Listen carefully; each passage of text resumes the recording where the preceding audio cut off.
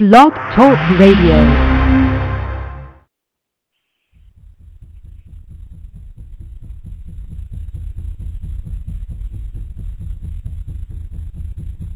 Welcome. You have activated all systems. Deactivation is not an option. You must find the truth. Remember, not everything is what it seems. If you don't stand for something, you might fall for anything. The end is where we begin.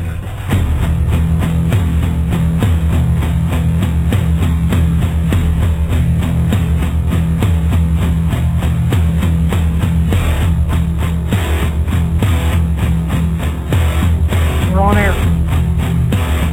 But it won't let me. Get out there.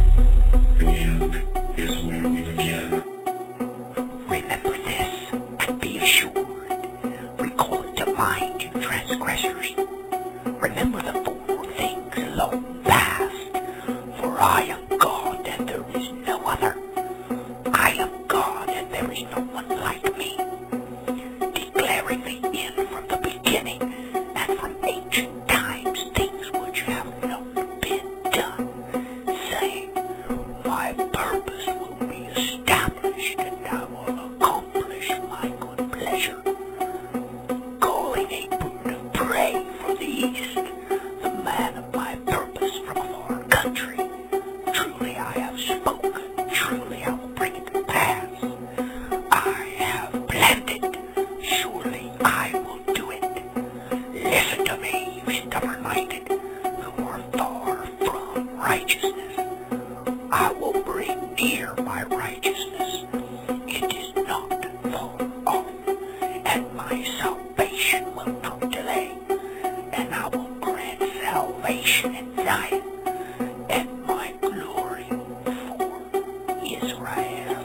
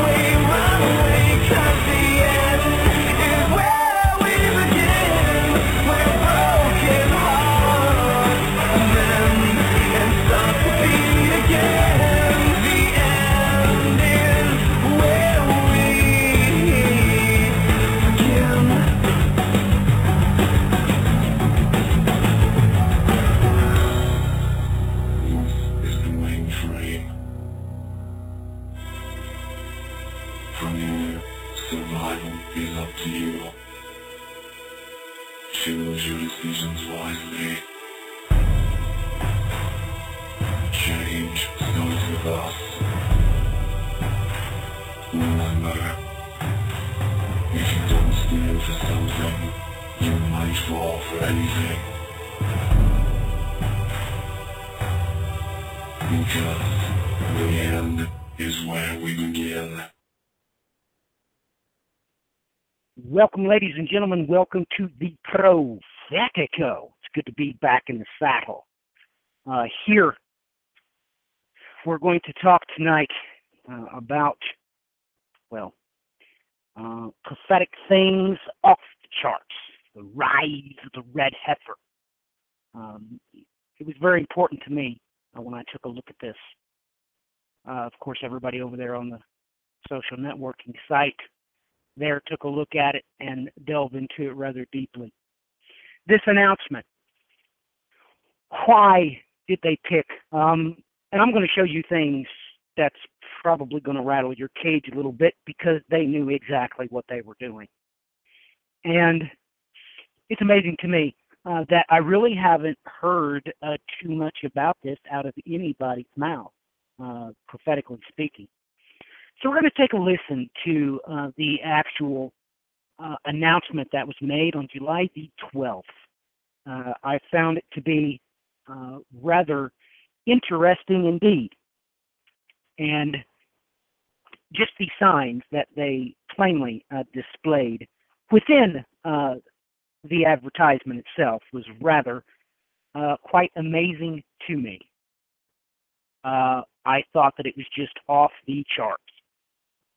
So, let's take a listen to it. For 2,000 years, we've been waiting for a perfect red heifer, a para duma. You know, people think that finding a real red heifer is impossible. But the truth is, there are thousands of red cows throughout the world. Go to Google and search for images of red cows, and you'll see red Angus in America, you'll see Shetland in the Scottish Highlands, and you'll see red cattle in Norfolk Island, just to mention a few. There are many red cows throughout the world, and the challenge is not to find a particular red cow. The challenge is to raise a perfect red heifer according to the exact biblical requirements here in the land of Israel. Well, it's time to stop waiting and start doing. The Temple Institute has embarked upon an unprecedented historical project to raise a herd of red cows here in the land of Israel.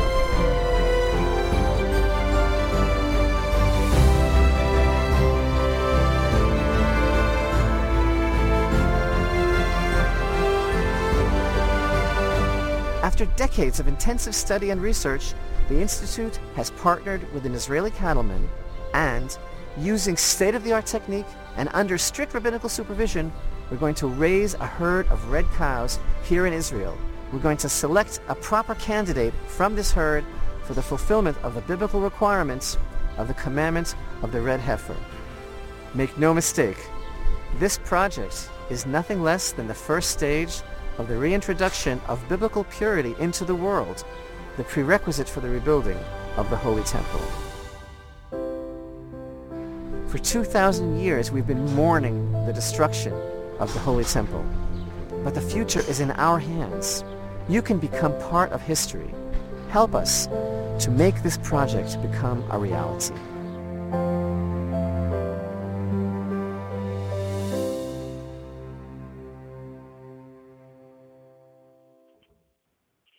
What an amazing clip there.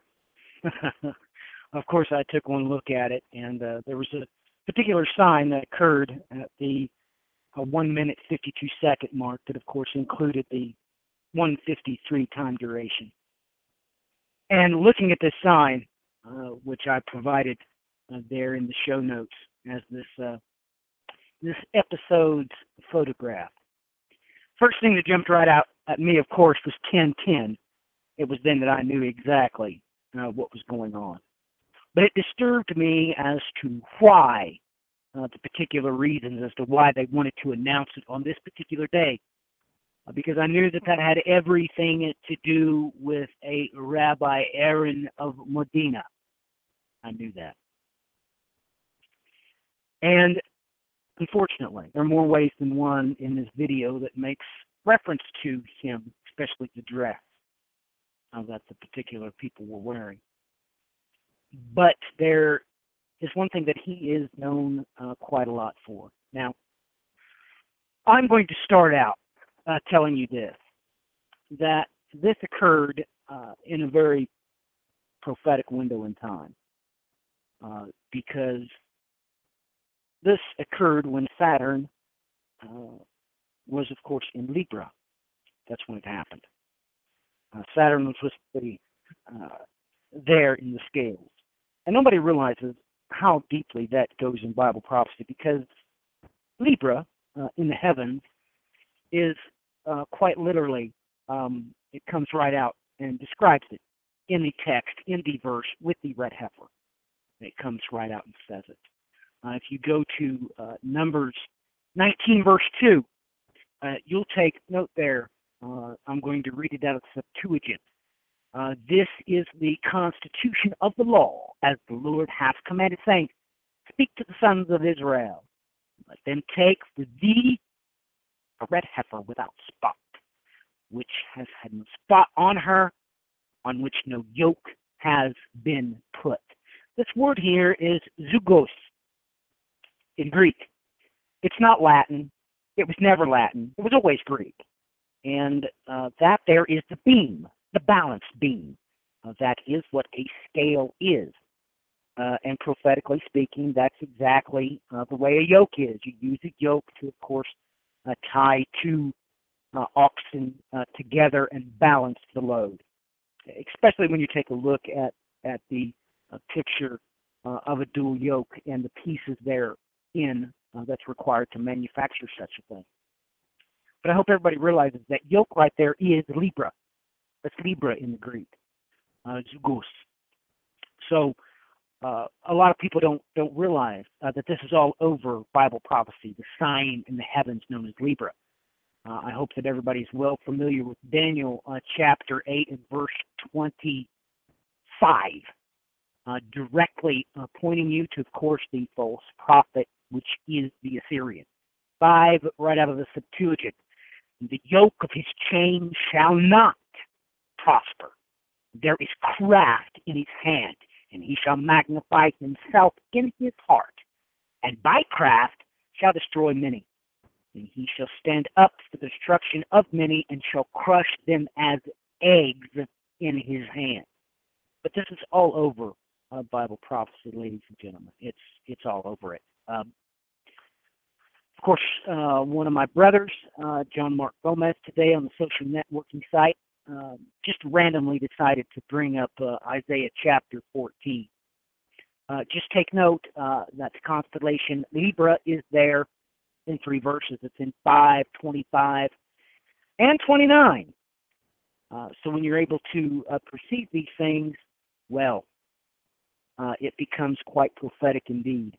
Now, you'll take note that the day that they wanted to release this, it was pretty prophetic as far as timing, because the moon itself was, at this point, of course, 26 days old. And it was right before the moon becomes full. So just take a note in reference and doing it on this day. The rabbis always do everything off of the calendar. They always work off their own history. And now I normally do not put any of the modern things into the bridal timeline, because it's not. It has nothing to do with bridal history. This is quite simply the Kabbalah unbound. So just take note. Severe ramifications that we're looking at. As soon as I was pointed out by my brother Keith daily there on the social networking site, the 1 minute 52-second mark. Once I looked at it, I knew what was going on. I knew exactly why they had done it on July the 12th. And I knew exactly what that was in reference to. Now, just take note, here in a little while, we're going to go over these verses. And the first thing that people want to know, why don't we know that This is the exact word from Revelation 6:5. They want to know, and they usually get very upset when I tell them that yes, that is the word there. That is actually saying Libra. There, that is in the hand of the rider of the black horse. It's Libra. It always was. It is the beam, the balance beam, which can be used as a scale or a yoke. It's that very thing. So we're going to go over those verses in the Greco Bible source code, which is the Septuagint leaked together, cupped together, creating a Greco Bible with the Dido-Regia. So we're definitely going to cover those things in the Bible source code. But right now, I want everybody to know that this particular Rabbi Aaron of Medina,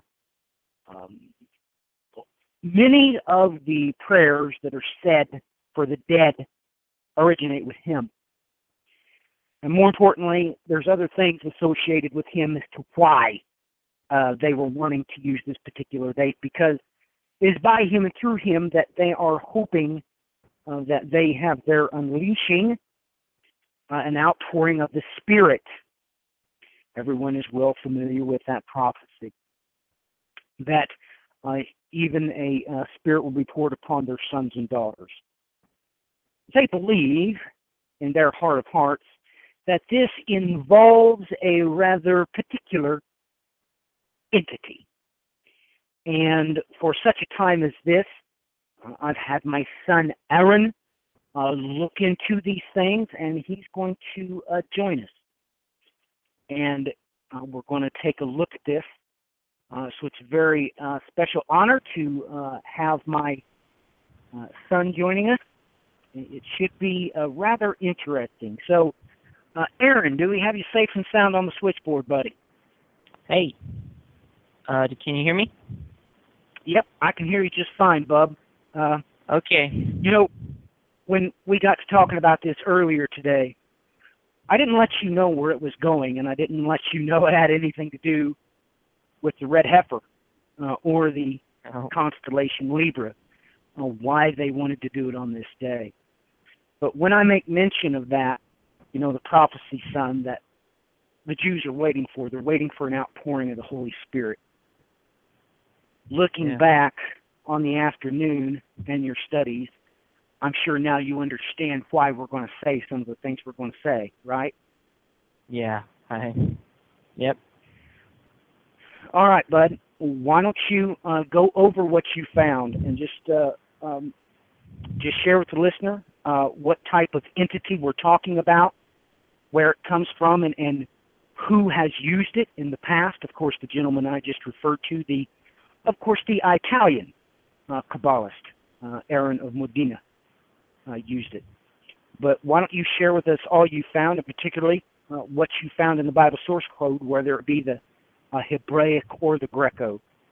Just jump right in, and no reason to be nervous. Just share with us what you've got, man. Okie dokie. This Rabbi Aaron, well, it is tradition that he was visited by an angel known as a Maggid. It's supposed to be a voice that's of an angel that talks to people and gives them messages. And it is said that this rabbi was visited by him and studied with him even. And as I'm looking at this, it says it is related a lot to Rabbi Joseph Caro. And he was an author of the last great codification of Jewish law, which is still authoritative for all Jews. And well, he was said to have talked to this Maggid angel, And through my studies, a lot of it pointed to this place called Safed, land of Israel. And I thought I might point out a few things about it that, well,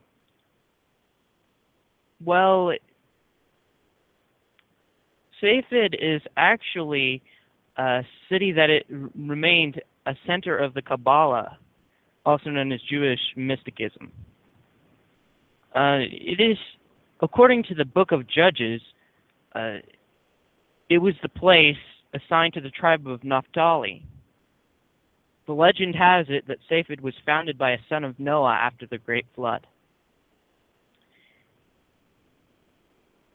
And it says that, well, I would have to point this out because it's a name that came across through the rest of my searching, and a man named Josephus, and he was a Roman Jewish historian, and it was a fortified Jewish town in Upper Galilee mentioned in his writings.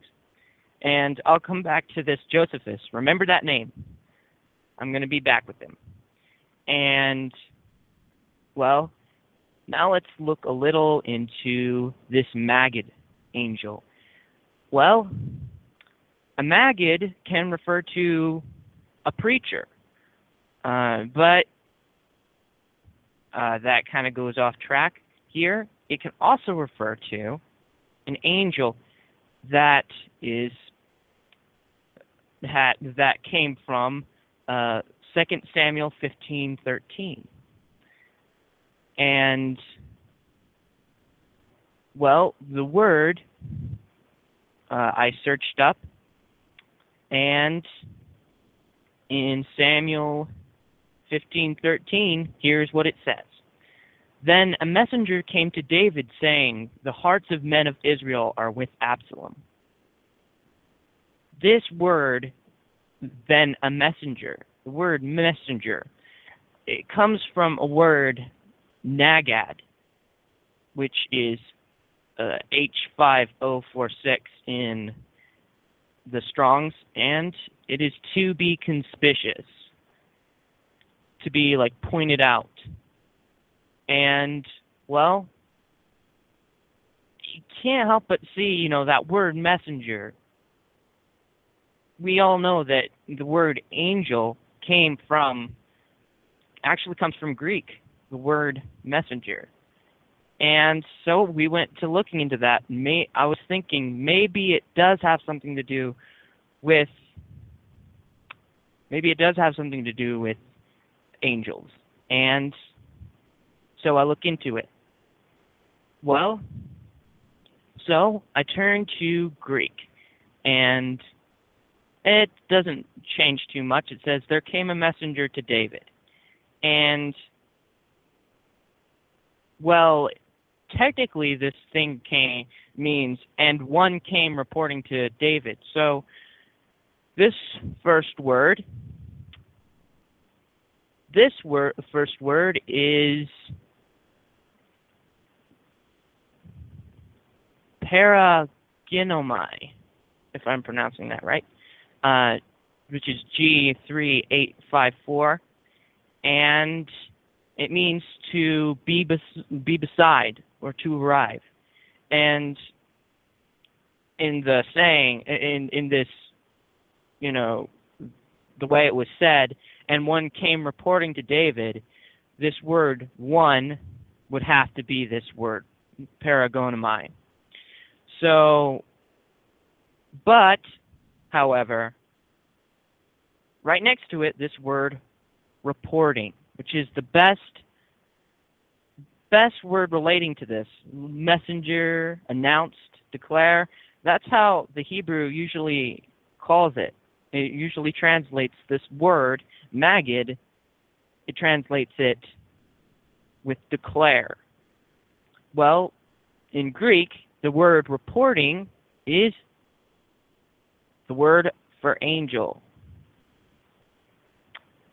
Actually, it's a compound word, which is apogelo, G518, And the first part of it means from or away from, and to announce or report.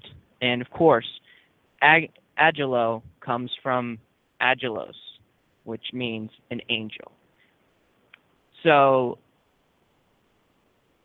that is something interesting to point out here, that maybe it is an angelic being, and so we look a little into that.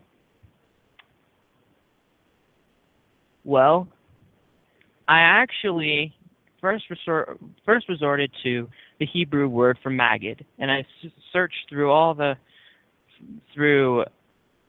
the entire Bible with this, and one of them that most pointed out to me was Jeremiah 4:15. This word is also in, and it has, remember, declare. That's what magid is usually translated. For a voice declares from Dan and proclaims wickedness from Mount Ephraim. Well, I go back, and magid was supposed to be a voice who talks to a specific person. And, well, that pointed out specific things to me, and now it also hits me, Mount Ephraim, the man I mentioned before, who also was a man who was supposedly visited by a magid, was named Joseph ben Ephraim Cairo. Ephraim is in his name. I thought I might as well just point that out. Anyway, so as I was looking up, I came up to something that was pointed at, which pointed out a little bit more to me about the magid, and this is what it tells me: that the Kabbalists of Safed, remember that town I told you about? That city named Safed, supposedly from Naphtali. Well, it says, in discussion of Magadim, the Safed Kabbalist Moses Cordovero actually included Dybbuk-like demons and evil spirits with this category. And, well, for those who don't know what a Dybbuk is, well, that is basically a demon in one who possesses you. Some say that it's a human ghost, but of course that's not. So, but it would be a demon. It's just kind of like pointing out a specific kind of demon. Some kinds of demons just like to mess with people. Some try to lead them astray. Some haunt houses. Well, but these specific Dybbuks is the name given to one who possesses a human being to do bad things or do its will. So, well, another thing about this is that in some beliefs there was an opposite of the Dybbuk, and it was called an Iber. An Iber was a good spirit that possessed you, and it wasn't to do any harm. It was supposed to finish off something good. And this guy who pointed this out, who said that these, who included the Dybbuks and evil spirits with the Magadim, well, this man named Moses, who was a rabbi. I looked into him, and this man was a central figure in the historical development of the Kabbalah. And, of course, he came from Safed. This comes up a lot because of Kabbalism. And, well, when we go back to this rabbi named Aaron of Modena, he was a student of a man named Rabbi Menachem Azariah of Fano. We look into him, and, well, he was a disciple of this man, Moses, and he supposedly, Joseph, this man named Rabbi Joseph Cairo, the man who met one of these Madine, did I get that wrong? Yeah, the Magadine. Sorry about that. He had made a commentary on a book, and shortly before his death, he gave it to Mantua for publication, and Fano, this man who was the teacher of Aaron, he took the expense of making it, of publishing the book. Well, anyway, looking into the Dybbuk, this name Josephus came along, and it says earlier accounts of possession, such as that given by Josephus, were of demonic possession rather than that by ghosts. So Josephus attached to Safed as well. And Josephus was a first century Romano Jewish scholar, historian, and a hagiographer who was born in Jerusalem, then part of Roman Judea. And, well, it was just a strange attachment he had in all this. Josephus did. Yeah, it's anyway, like it. Yeah. Well, it's like it all comes back around the circle. They're all associated with each other. This is coming from the same root. Mm-hmm. Let me ask you a question. You said something earlier that this was also connected to an Ibur, correct? Yes. Tell me, Aaron, what is that? As I said before, it's an opposite of a Dybbuk, and it's supposed to be a good spirit. Associated with what? Well, they were believed to actually be human spirits that were it's said that before they go to heaven, they have to complete some sort of task to be wise enough to go into God's presence. Right. Well, you realize that the Ibur means pregnancy in Hebrew. Yes. Means pregnancy or impregnation. That's right. So we're really talking about three different forms of Kabbalistic spirits by every stretch of the imagination. There is a Maggid, which is supposed to be so righteous it must be an angel. We have the Dybbuk and we have the Ibur. These are three separate entities, and they're all really, we know what they must be, correct, Aaron? There's not people running around. Yes. You and I have discussed this at length. What would these entities actually be, Aaron? Are they people running around, or what are they? What are them? Are you asking specifically about the Dybbuk, the Ibur, or them both? All three. Well, there are no human spirits still here on earth. God keeps his word, and nothing in his word changes at all. So every human is here, either here on Earth in a fleshly body, or they are in Hades or paradise, waiting for Judgment Day, where they will go to heaven or hell. Well, the thing about this is of course the demons, which you probably talked about before, which are the sons of the angels.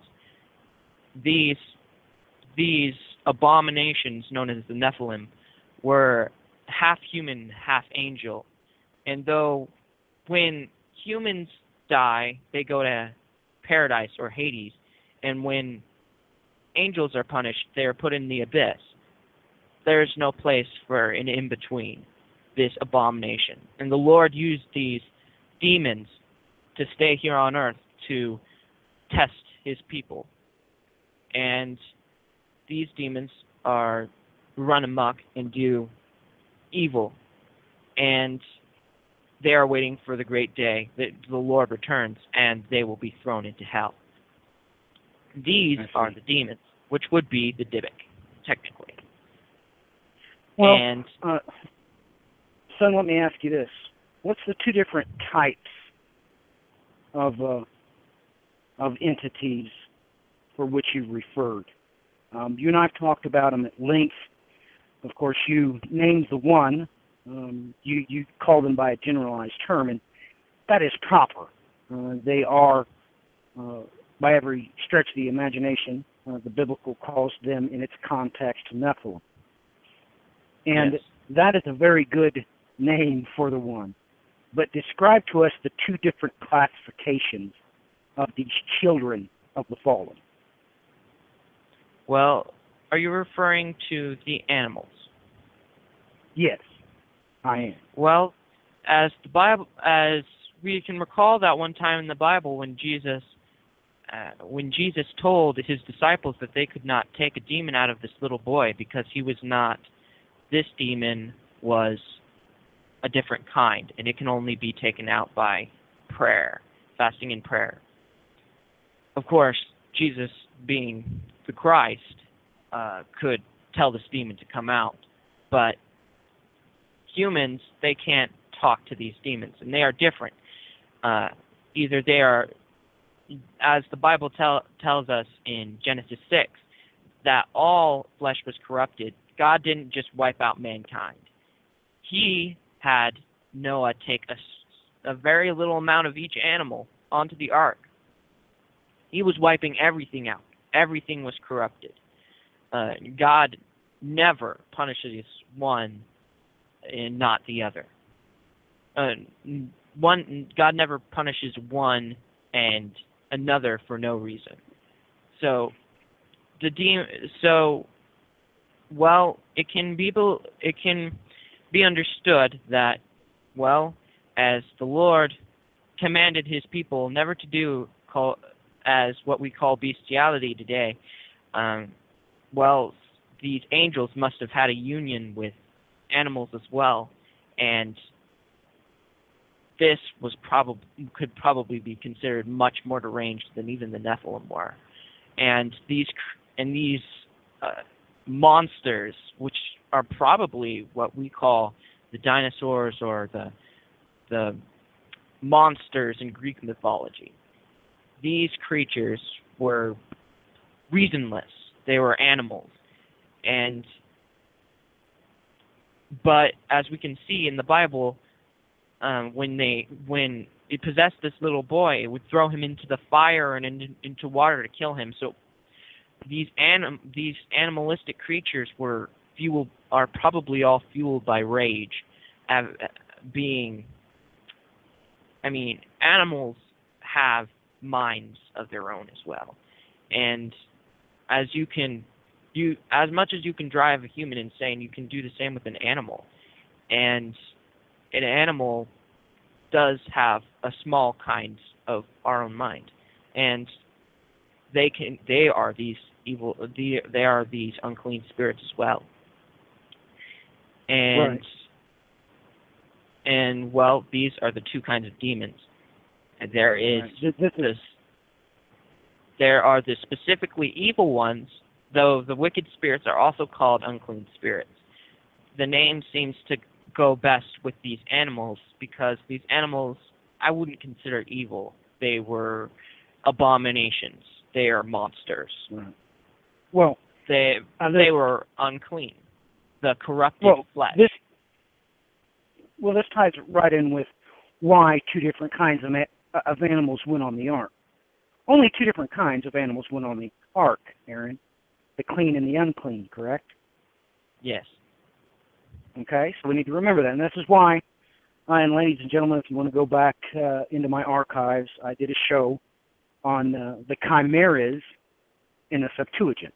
They're all over the place. So basically, for future reference, the Nephilim would be, when I refer to them specifically, I'm talking about the wicked spirits, those that are half angelic, half man. When I refer to the unclean, I'm being quite specific in dealing with the chimera, those that are half angelic and half beast.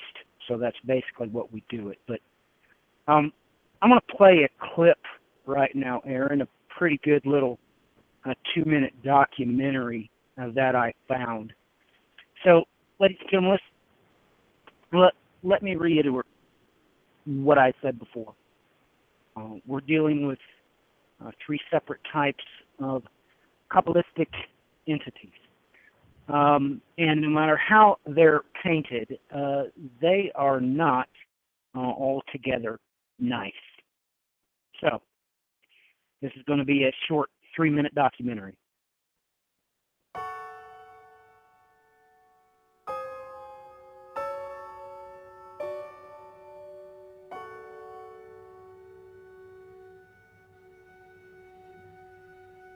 True story about the people who actually found a Dybbuk box, and then all sorts of weird things started happening.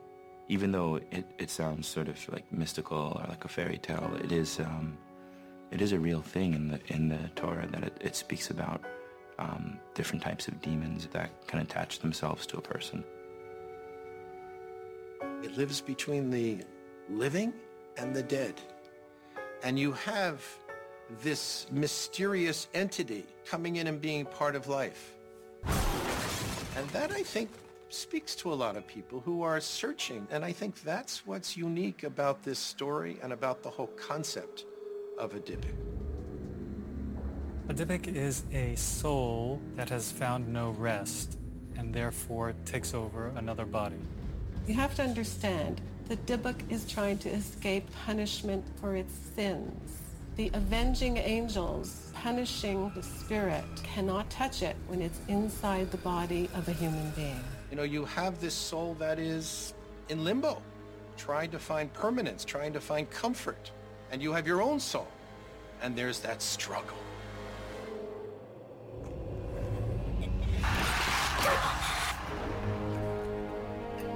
There are certainly physical symptoms of being possessed by a Dybbuk. There is a kind of hysterical behavior.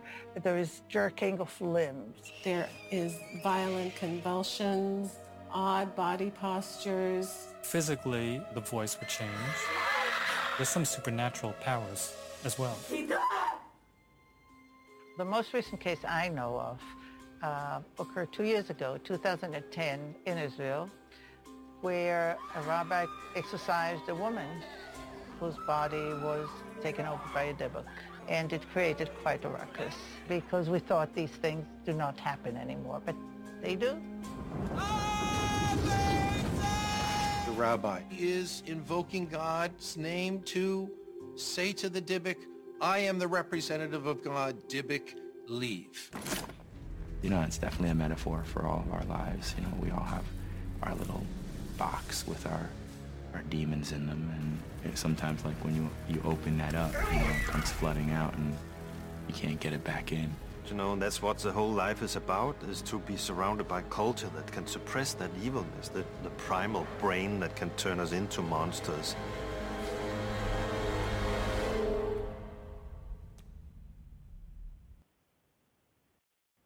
So that was a pretty interesting little documentary there.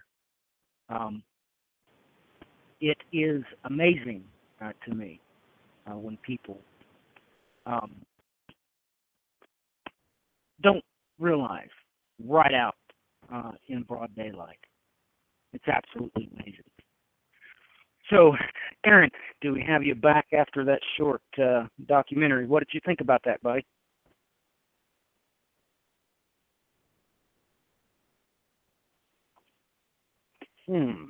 Have I lost Aaron? Yes, am I here now? Yeah, I got you. I just hit the wrong button. Yeah. Yeah, I kept hearing these beeping. I'm sorry. I didn't think I touched anything. No, anyway, you're good.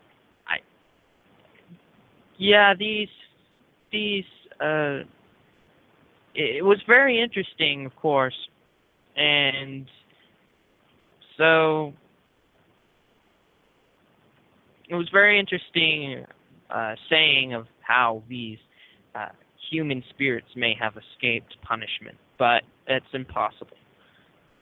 And the Lord would probably never allow a soul to escape his grasp, because he knows where everyone is, and he can take a spirit out of anyone if he wishes. So, right. So every soul is in their waiting places, except for these demons. The demons are the only ones here, the only spirits outside the body that roam this world. That's right. They're the only ones with no place to go. So it's very interesting why this day was chosen of July the 12th. You know, I know you took a look into the scripture and chased down some of these things. You mentioned there about, of course, the book of Samuel. Ladies and gentlemen, these things are real. And we all need to understand why this has got to be tied with their hopes in the ashes of the red heifer, because technically speaking, the ashes of the red heifer used to make the water of cleansing would not only be able to cleanse, of course, anything that had become unclean, it would be able to make the way for the outpouring of the Spirit, a way for a maggot to speak to us. And immediately, everybody would bring up the idea that they might know where I'm going with this. Of course, the two witnesses, ladies and gentlemen. Let's talk about the two witnesses, okay? Many people say they are men that have already went to heaven. Of course, Enoch, or perhaps Elijah and Moses. But you have to understand that there's something there in the scripture which you're overlooking quite irrationally. Aaron, we do know that there was one spirit of a prophet that did come up, do we not? Yes, you remember the Witch of Endor? Yes. You remember the Witch of Endor? And the first time you asked me about that, tell me, what happened there with King Saul, Aaron? Well, King Saul had disguised himself, and because, of course, he was probably afraid that he would be disdained, because he had purged Israel from witches, and he was running to one. But when he went to meet this witch didn't know who he was, and he said, "Bring up a spirit for me of Samuel." This witch was a conjurer, and she brought up demons. Of course, demons, most people believe in ghosts, like through the Ouija board or other things, like psychics who supposedly talk to the ghosts of spirits that are still here. But demons still have their fun in certain things, and a common one is pretending to be human spirit. Sometimes they had a human spirit that they had something to do with in the past. And, well, she probably suspected one. She probably suspected that a demon was going to come in the form of Samuel, but she was terrified when she saw Samuel come up. And she said she saw spirits coming up. And then she saw Samuel. And she was terrified. We notice, I would like to point out that Samuel said, "Why have you disturbed my rest?" And that tells us a little thing about spirits to me. That these demons, about demons that, well, in the, we know that Jesus told people about how this generation was going to be with demons. The demons would go through restless lands looking for a place of rest, and they would come back to their old bodies if they didn't find any. And that word rest, it just makes me think that maybe these demons are in a state of tiredness, like that they need to have rest, and maybe something that they try to grasp whenever they possess a human being. I just wanted to point that out. Anyway, Well, Samuel's. Did you want to point something? Well, I was kind of continuing on with the subject of Samuel. Did you want to just say something? No, go ahead. Well, Samuel, she didn't suspect that Samuel was going to come up, and that is, of course, because the Lord God can do whatever He wishes, and He allowed Samuel's spirit to actually come up and speak to Saul. And it was at that moment that she saw. It was at that moment that she realized that Saul had disguised and had tricked her. She realized that it was him. So that is only, as far as we know, that's the only time a human spirit has ever returned to Earth. Well, you realize what technically you would define the spirit of Samuel in this instance would be, don't you? In Iber. Or a maggot. Yes. Correct? Yep. You'd have to pin Well, the tail on one or the other. An Iber or a That's Dybbuk right. would have to be, well, that would have to be the two divisions of these maggots. That's right. So you would technically define this being a maggot, you would have to define this as an ibur, or, like you said before, that word in Hebrew means pregnancy. It means to, or incubated, or impregnated. So this is kind of off the charts when we realize where this is going, why this is so absolutely important that the Kabbalist could get this message over with the red heifer. The ashes of the red heifer will give them the ability, ladies and gentlemen, to clean anything, especially those that are possessed. And we need to understand that in doing so, they hope to be able not only to invoke the outpouring of the Holy Spirit in the latter times, it also means that they will have their way to purify whatever they want. But Aaron, you said something very important. This word is used in the Hebraic Bible source code, and it does mean preacher. Does it not? Which word? Yeah, the word for the maggot. Yes. Yes. And especially in its plural form, the magadim. Yes. So would you like to share with us where these verses are at in the Bible, please? Yeah. Yes, sure. How I found what this word, I explained to you how I found what this word, magid, was in Greek, because I just looked. The best word that described it. Like the word that declares, for a voice that declares from Dan, in Greek it says, for a voice of one publishing from Dan shall come. I would like to stop and point this out, that the voice declares wickedness from Mount Ephraim. In that is obviously in reference to the Magadim. Anyway, so I looked at the Greek side of these all these verses in Hebrew, and what I found was that it was commonly used for preacher. And like, say for instance, in Romans 10:14, how then will they call on him in whom they have not believed? How will they believe in him whom they have not heard?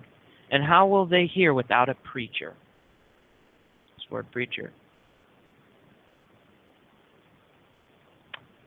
And so this word preacher, I don't see any way it related to angels, but in Hebrew, obviously, it said the same word. Just the Greek didn't go the same way. Of course, sometimes they run parallel, and sometimes they tell their own story, the Hebrew and the Greek. So, yes, that word means also means preacher, as the Magadim is also a kind of preacher nowadays. So, well, that's right. It's all over Acts chapter 17. It's there. What, 3, 13, 18, and 23. It's there all over it, and every single time. Well, let me just read Acts 17, verse 3. Explaining and giving evidence that the Christ had to suffer and rise again from the dead. Saying, that's it right there. This Jesus who I am proclaiming to you is the Christ. Right there, it's directly related to this word. That's what it uses in the Hebraic Bible source code straight from the Delitzsch New Testament. Verse 13, but when the Jews of Thessalonica found out that the word of God had been proclaimed by Paul in Berea also, they came there as well, agitating and stirring up the crowds. Right there, proclaimed. Here, of course, Paul speaking through the Holy Spirit. Here is why Delitzsch here in this used that word, Magadim. Or maggot. Well, actually, this actually was part of the Greek side of this story. That wasn't on Hebrew. But it also was in this, the Hebrew word was in this chapter too, in verse 18. Right. That's what I'm saying. Yeah. Aaron. It says, yes. Aaron, you're talking about the Greek. I know it's there in the Greek, but I'm telling them in the Hebrew it's there in verse 3, 13, 18, and 23. Oh, yes. He was talking about talking about the Greek, son. Yeah, so sorry. Be careful what you say with me. When I say that's what it says, that's what it says. It's you were thinking about the Greek, and you're right. Son, we have to remember that the reason why the Hebrew and the Greek will take you two different places, son, is because it's a binary code. Yes. Each one has its own strata of data that the Lord is relaying to us. So it's important that we stress both things. And you were stressing the Greek, I was stressing the Hebrew. We were both talking about the same exact thing. There's a reason why the Bible source code works that way. There are parts where it flows to the same exact chapters and same exact verses, but it's going to be separated in its part as, like I said, a binary code. The ones have a part to play and the zeros have a part to play. And it creates a picture that's actually multidimensional. So there's no reason to apologize. It's just you need to get quick with that. You have to be quick with the right and the left. And you have to be able to hear and to see. So it's absolutely amazing, everything that you've found so far. No doubt to that, correct? Has it amazed you, Aaron? Yes. But yeah, Go ahead.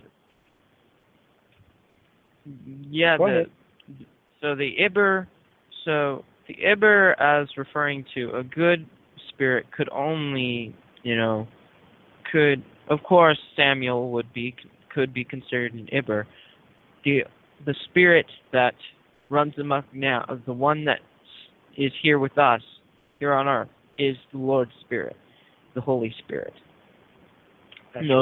Which is given to the ones who love Him. So that would be that is what the good spirit is. Then there are the opposites, the ones who are totally not holy at all, unclean. As He is called the Holy Spirit, they are the unclean spirits.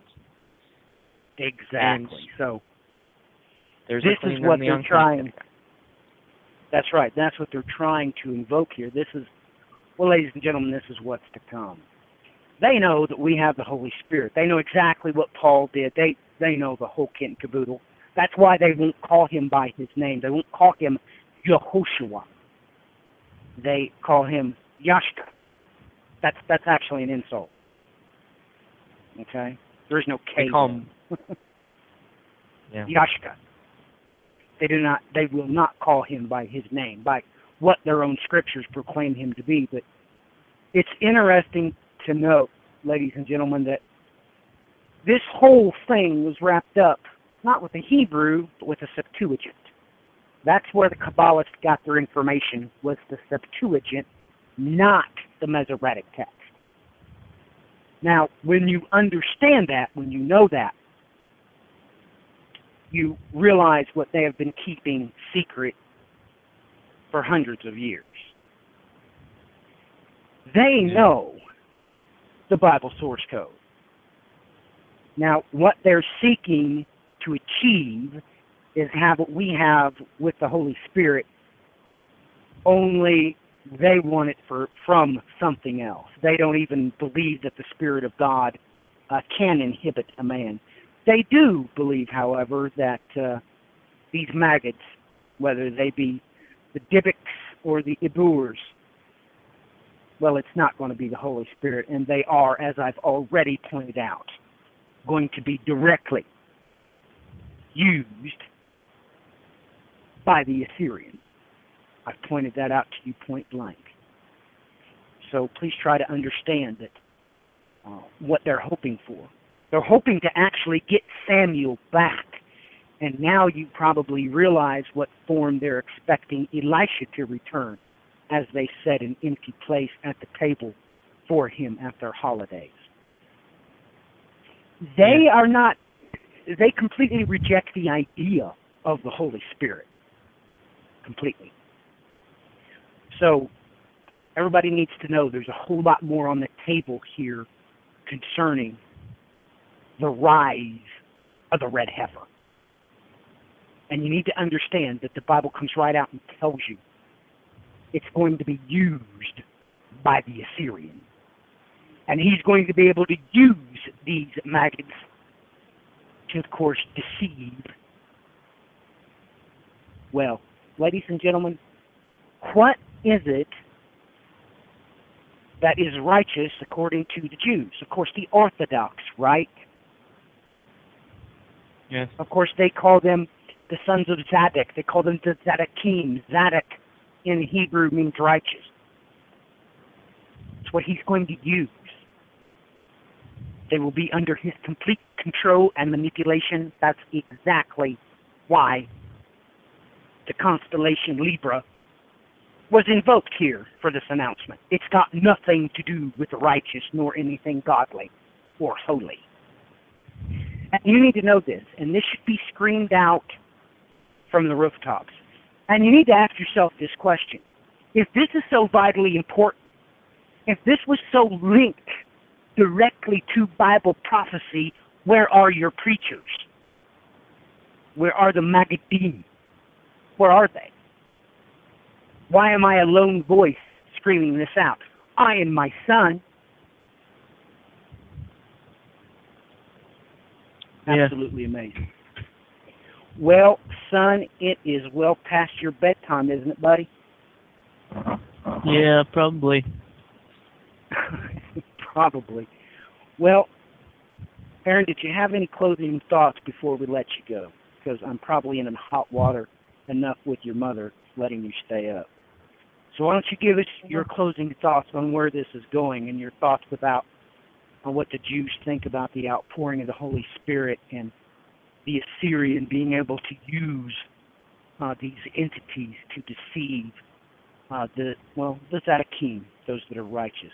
What's your thoughts about all this? Your closing impression. Well, I would.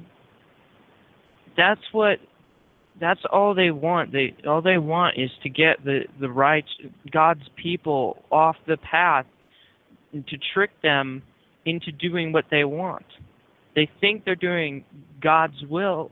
If you think you're doing God's will, and like as for instance, when the Bible tells us that Satan comes in the form of an angel of light too, so they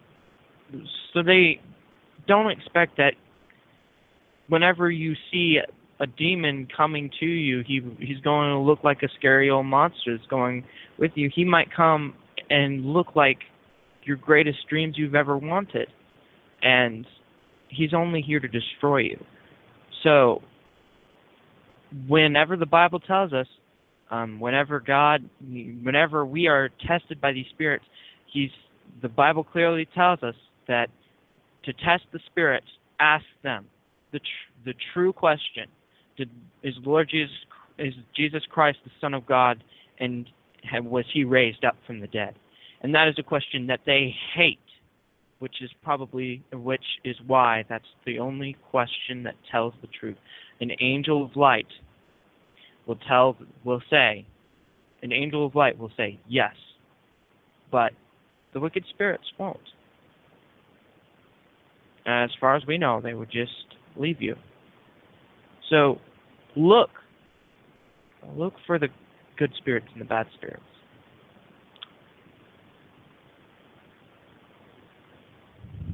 So that's what I wanted to say.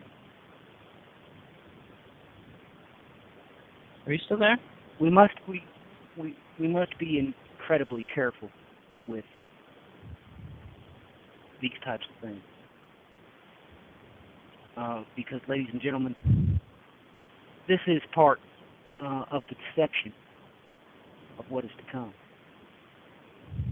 And I want you to reconsider this. Maybe,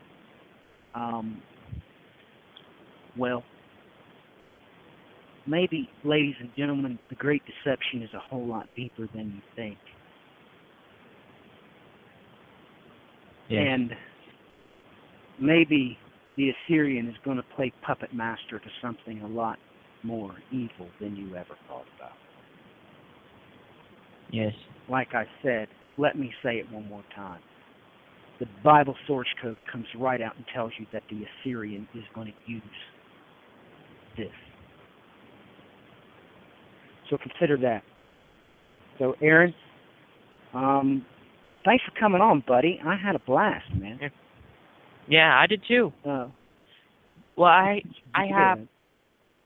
have one final thing that I wasn't able to point out. It's just a little thing that this day, July 12th, 2015, was the same day as the passing of Rabbi Aharon of Modena. His death was at 1639. And you remember that show we did? last show we did? We did. And it mentioned the possessions in the church, and one of them, the Loudun possessions, happened 5 years before this man's death in Loudun, France. That's right, Aaron. So it did. I thought I'd just point that out before I leave. All right, buddy.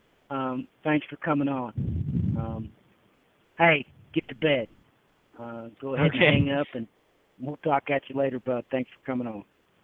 Yeah. God bless y'all.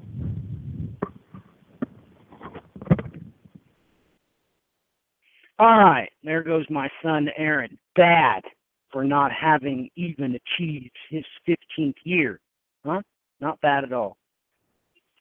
By the way, he and his brother is going to delve into the Hebraic Bible source code here very soon.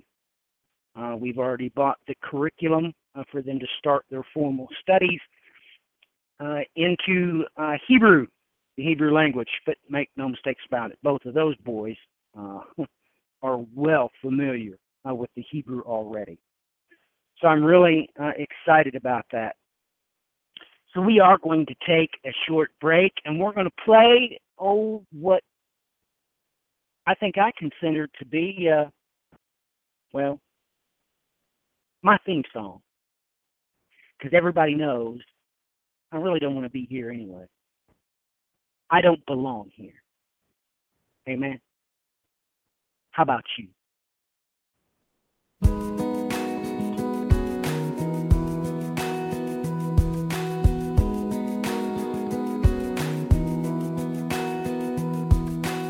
Sometimes it feels like I'm watching from the outside. Sometimes it feels like I'm breathing. But am I alive? I won't keep searching for answers that aren't here to find. All I know is I'm not home yet. This is not where I belong. Take this world and give me Jesus. This is not where I belong.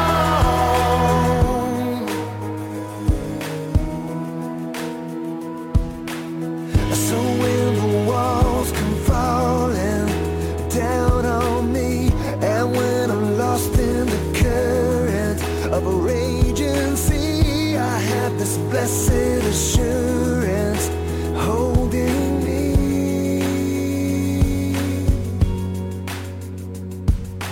All I know is I'm not home yet. This is not where I belong. Take this world and give me Jesus. This is not where I belong.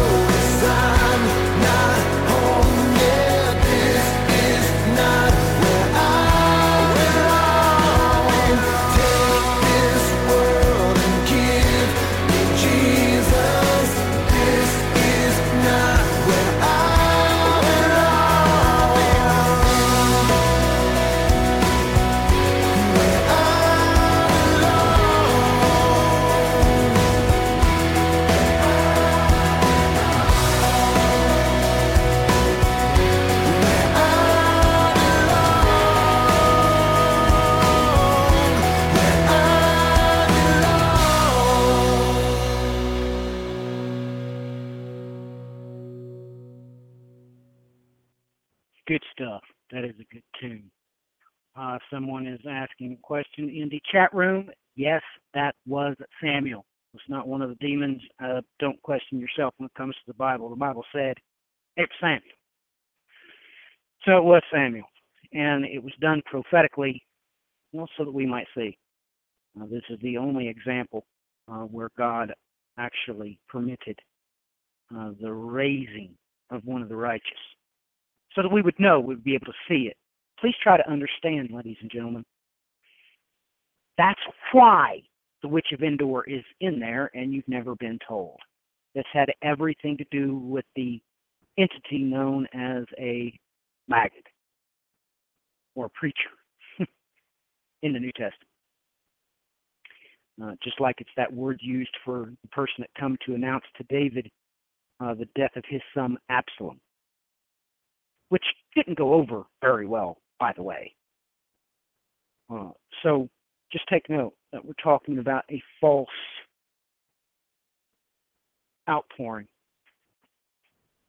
They're not going to get an outpouring of the Holy Spirit among the Orthodox. They're going to get something else. And it's something very treacherous. So when we take a look at this, and why they chose this date, of course, this was that the moon occulted the eye of the bull, which is very prophetic in itself. They picked this date square for a reason. But you have to understand where all this comes from. And please remember, there's only one verse that they would have gotten this from. There's only one reason why they would have done this. That's, of course, directly related to Numbers 19:2, right there when it says the yoke. In the Septuagint, they got it from Libra. They knew to do this when there was a sign in Libra. Of course, the sign of Saturn, the father. Everybody knows that to be the father star. That's why they did it. They, of course, also knew to let it be on the same night that the eye of the bull was occulted by the moon, the faithful witness, in its waning. Of course, it was 26 days old, the moon was. Just look at your lunar phase charts. It comes right out and tells you. Of course, 26 is in reference to the name of the Lord their God. However, that is not who they are serving, is it? They come out with this date and this report about the ashes of the red heifer because they knew what it said right there in the Septuagint. And even the Hebrew makes it perfectly clear. You know, it's supposed to be their red heifer is what it's supposed to be. It says, and let them take for the red heifer. Ladies and gentlemen, there is no denying what the Lord intends to do in the future.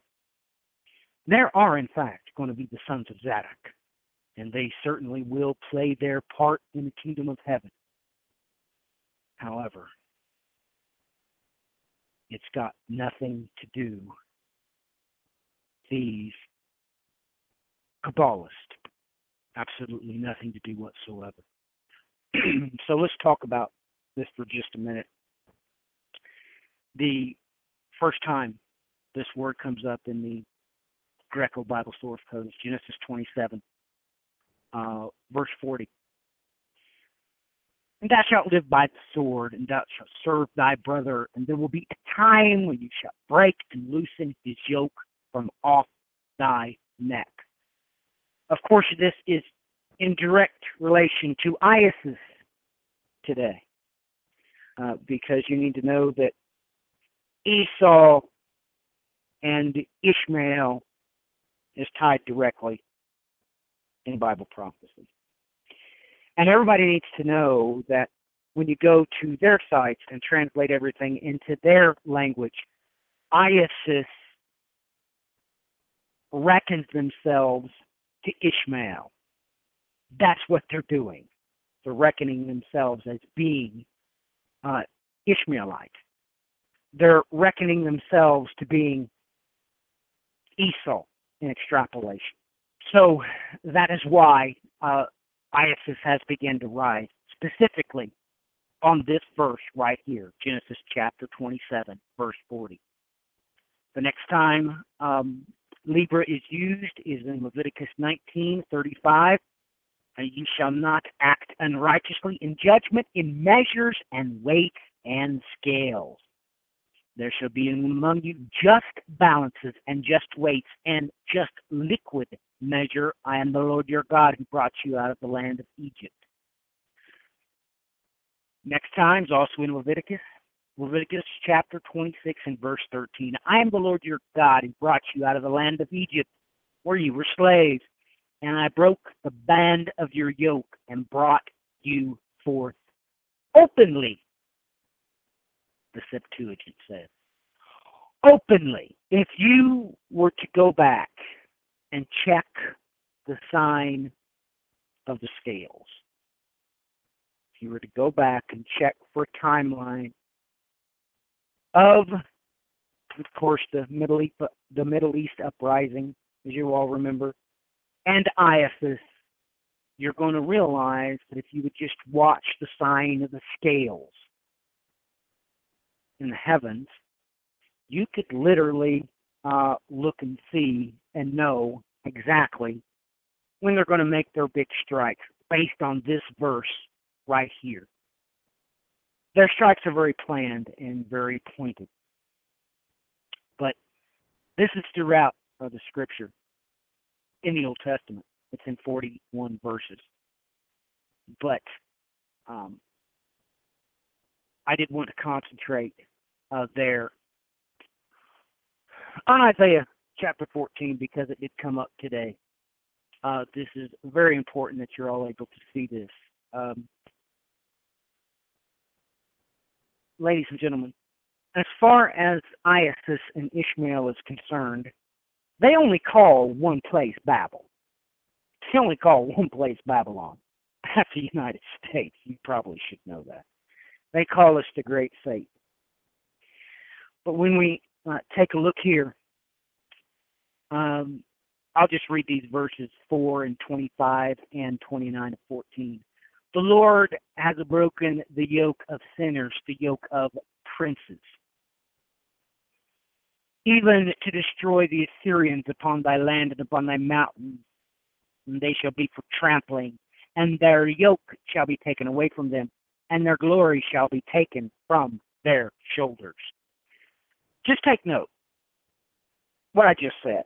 The Bible already came out and told you that the Assyrian was going to be able to pull strings over them, be able to attach a yoke to them. This is what this is in clearly in reference to how he's going to do it. He's going to use these entities to make the Jews think that there's been an outpouring of the Holy Spirit, when in fact there has not been. Verse 29. Rejoice not, all ye Philistines. By the way, there's no such thing as Palestinians. In their own tongue, it's Philistines, ladies and gentlemen. That's what it is. So let me just say this. I'll just speak this properly. Rejoice not, all ye Palestinians, because the yoke of him that smote you is broken. For out of the seed of the serpent shall come forth the young asp, and their young shall come forth flying serpents. Oh my goodness, how many times have we talked about how the Assyrian is going to be able to trample even the host of heaven? He's going to be given the command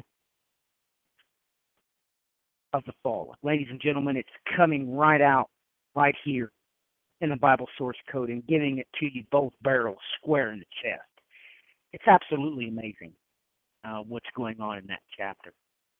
Now, I already talked about Daniel chapter 8, but I think I will read this in its context. I'm going to read verses 18 through 26, but where Libra is used is, of course, in verse 25. That is the sign of scales. Or the sign of the yoke, perhaps we should call it in this study. But Daniel chapter 8, verses 18 through 26. And while he spoke with me, I fell upon my face to the earth, and he touched me and set me on my feet. And I said, Behold, I make thee known the things that shall come to pass at the end of the wrath. For the vision is yet an appointed time. The ram which you sawest, that had horns, is the king of the Medes and Persians. The he-goat is the king of the Greeks. The great horn, which was between his eyes, he is the first king. As for the one that was broken, in its place there stood up 4 horns. 4 kings shall rise out of his nation, but not in their own strength. At the latter time of their kingdom, when their sins are coming to the full, there shall rise a king bold in countenance and understanding riddles. And his power shall be great. He shall destroy wonderfully, and prosper and practice, and shall destroy mighty men and the holy people. And the yoke of his chain shall prosper. There is craft in his hands, and he shall magnify himself in his heart. And thy craft shall destroy many. He shall stand up for the destruction of many, and shall crush them as eggs in his hand. And the vision of the evening and the morning that was mentioned is true. And do thou seal the vision many days. Let's go to Hosea chapter 12, verse 7. As for Canaan, in his hand is a balance of unrighteousness. He has loved to tyrannize. Right there, the sign of Libra. Amos chapter 8, verse 5. And I've talked about this one more times than one. Saying, when will the month pass away, and we shall sell, and the Sabbath, and we shall open the treasure to make measure small, and to enlarge the weight, and to make the balance unfair. Ah, yes, they eagerly await their pact with the Syrian. Zephaniah chapter 3 and verse 9. For then I will turn to the peoples a tongue for her generation, that they may call on the name of the Lord to serve him under one yoke. And here we come full circle with this verse, ladies and gentlemen. You're able to see why I was able to say what I said earlier. They're reading this, and they think this is a good thing. For the sons of Zadok, such things will be a good thing. But not for them. For them, it's going to be very treacherous indeed when the Assyrian rises to do what he's going to do. Let's take a look. I've already mentioned that this word here, the sign of Libra, and why they're doing these things, is in Revelation chapter 6, verse 5. It is also in 1 Timothy chapter 6, verse 1. All who are under the yoke as slaves are to their own masters as worthy of all honor, so that in the name of God and our doctrine will not be spoken against. 2 Corinthians chapter 6 and verse 14.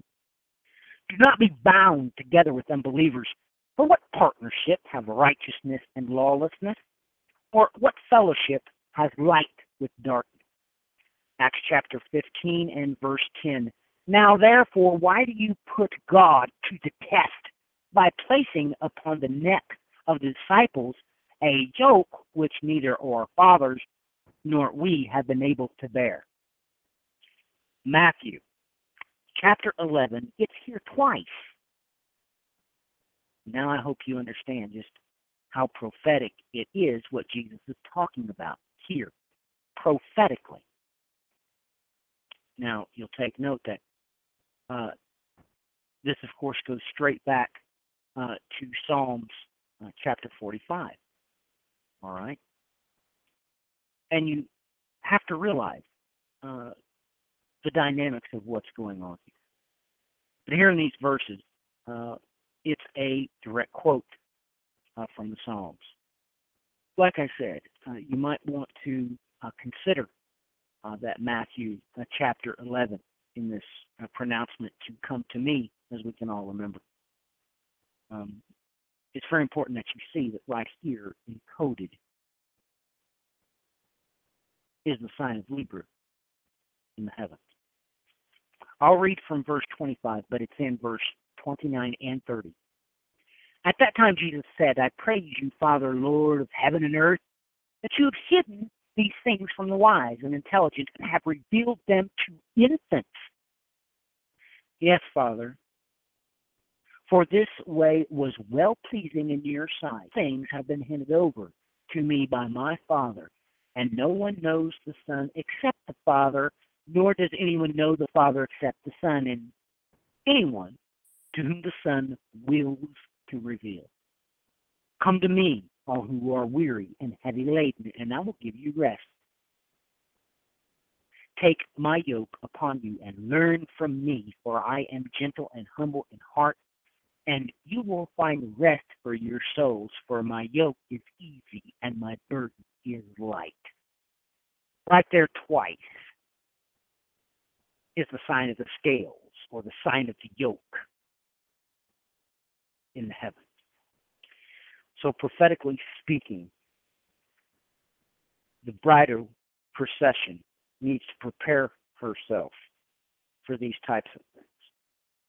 We may be getting very close indeed whenever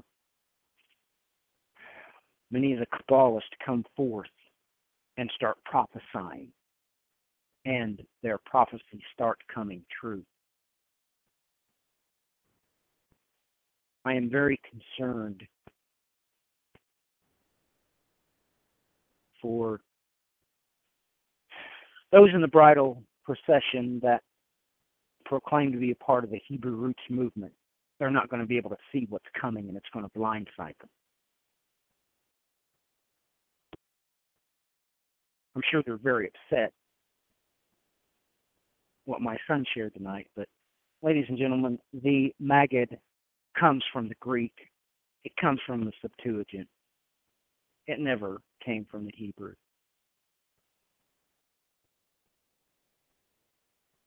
So you realize that one of those verses that I read said that, well, he was going to have understanding. He was going to, well, put forth the understanding of riddles. So everyone needs to brace themselves, because this announcement was very important. The ashes of the red heifer being waited upon to release the announcement when the moon was occulting the eye of Taurus was no coincidence. And it was no coincidence that they ever try to get to the Father other means than that means, which is the only way to get to him, through the Son. And this being here in this quotation of the Lord Jesus Christ is very prophetic. So when you begin to see this great deception with the Orthodox, know and understand in your heart who's pulling the strings of those spirits. It's the Assyrian.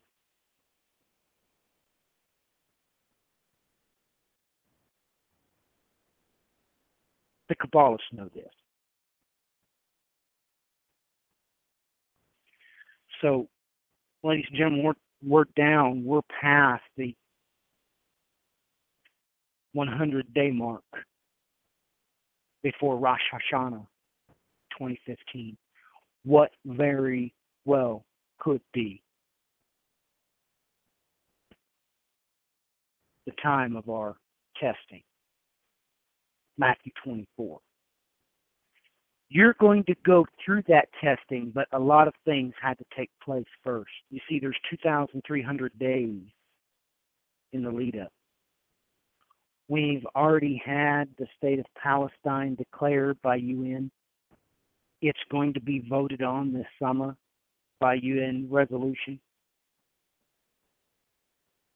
We already have the rise of ISIS, which you've heard on the Prophetico. Of course, ISIS, you look into the etymologies there, you find out that that is the spouse of the Assyrians. All these things are coming down the barrel.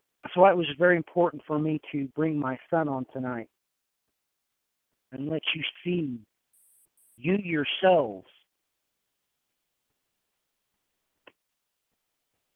can study all this stuff. He's just a boy.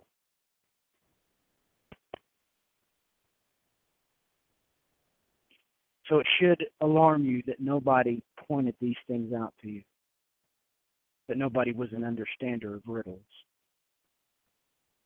But I suggest that you take a look at that video, especially the sign there, which I obviously don't have time to cover, but I may make a part 2 of this. Just a riddle what's in that sign, and it's fully displayed in its glory, of course, at the 153 marker.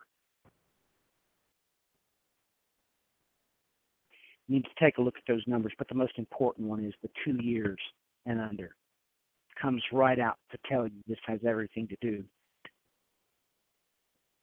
with 2 years and under. I've stated it until I'm blue in the face, but I'll say it one more time. 1,010 days is nothing more than 2 years plus 1 birth cycle. It's 365 plus 365 plus 280.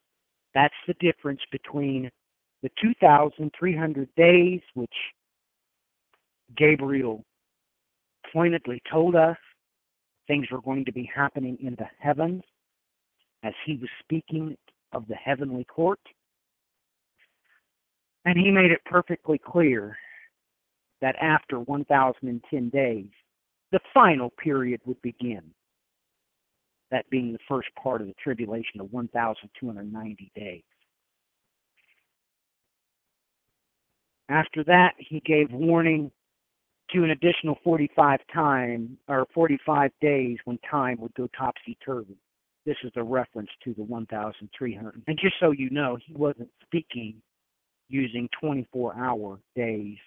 Gabriel was speaking heavenly. He was talking about 45 sidereal days. Just so you know. So, ladies and gentlemen, I hope that you have enjoyed this episode. I hope that I've given you a reckoning as to where to begin. These things are treacherously important for you to understand what's going on, because it is by design. So, ladies and gentlemen, you can find me at prophetico.net. I'll probably be doing some shows over here on the Portico of Solomon. Me and Tim's and Jose is working on another episode right now, so we'll probably bring that to you next Sunday. If you want to get a hold of me via mail, it is prophetico@mail.com. That's how you can get a hold of me. I strongly suggest you send me a friend request over on the social networking site. It's just right under my name, Matthew Miller, but you'll see the Prophetico logo whenever you do the search in Facebook. I suggest you send me a friend request if you want to get prepared for the inception of those 1,290 days. Until next time, ladies and gentlemen, God bless. Godspeed.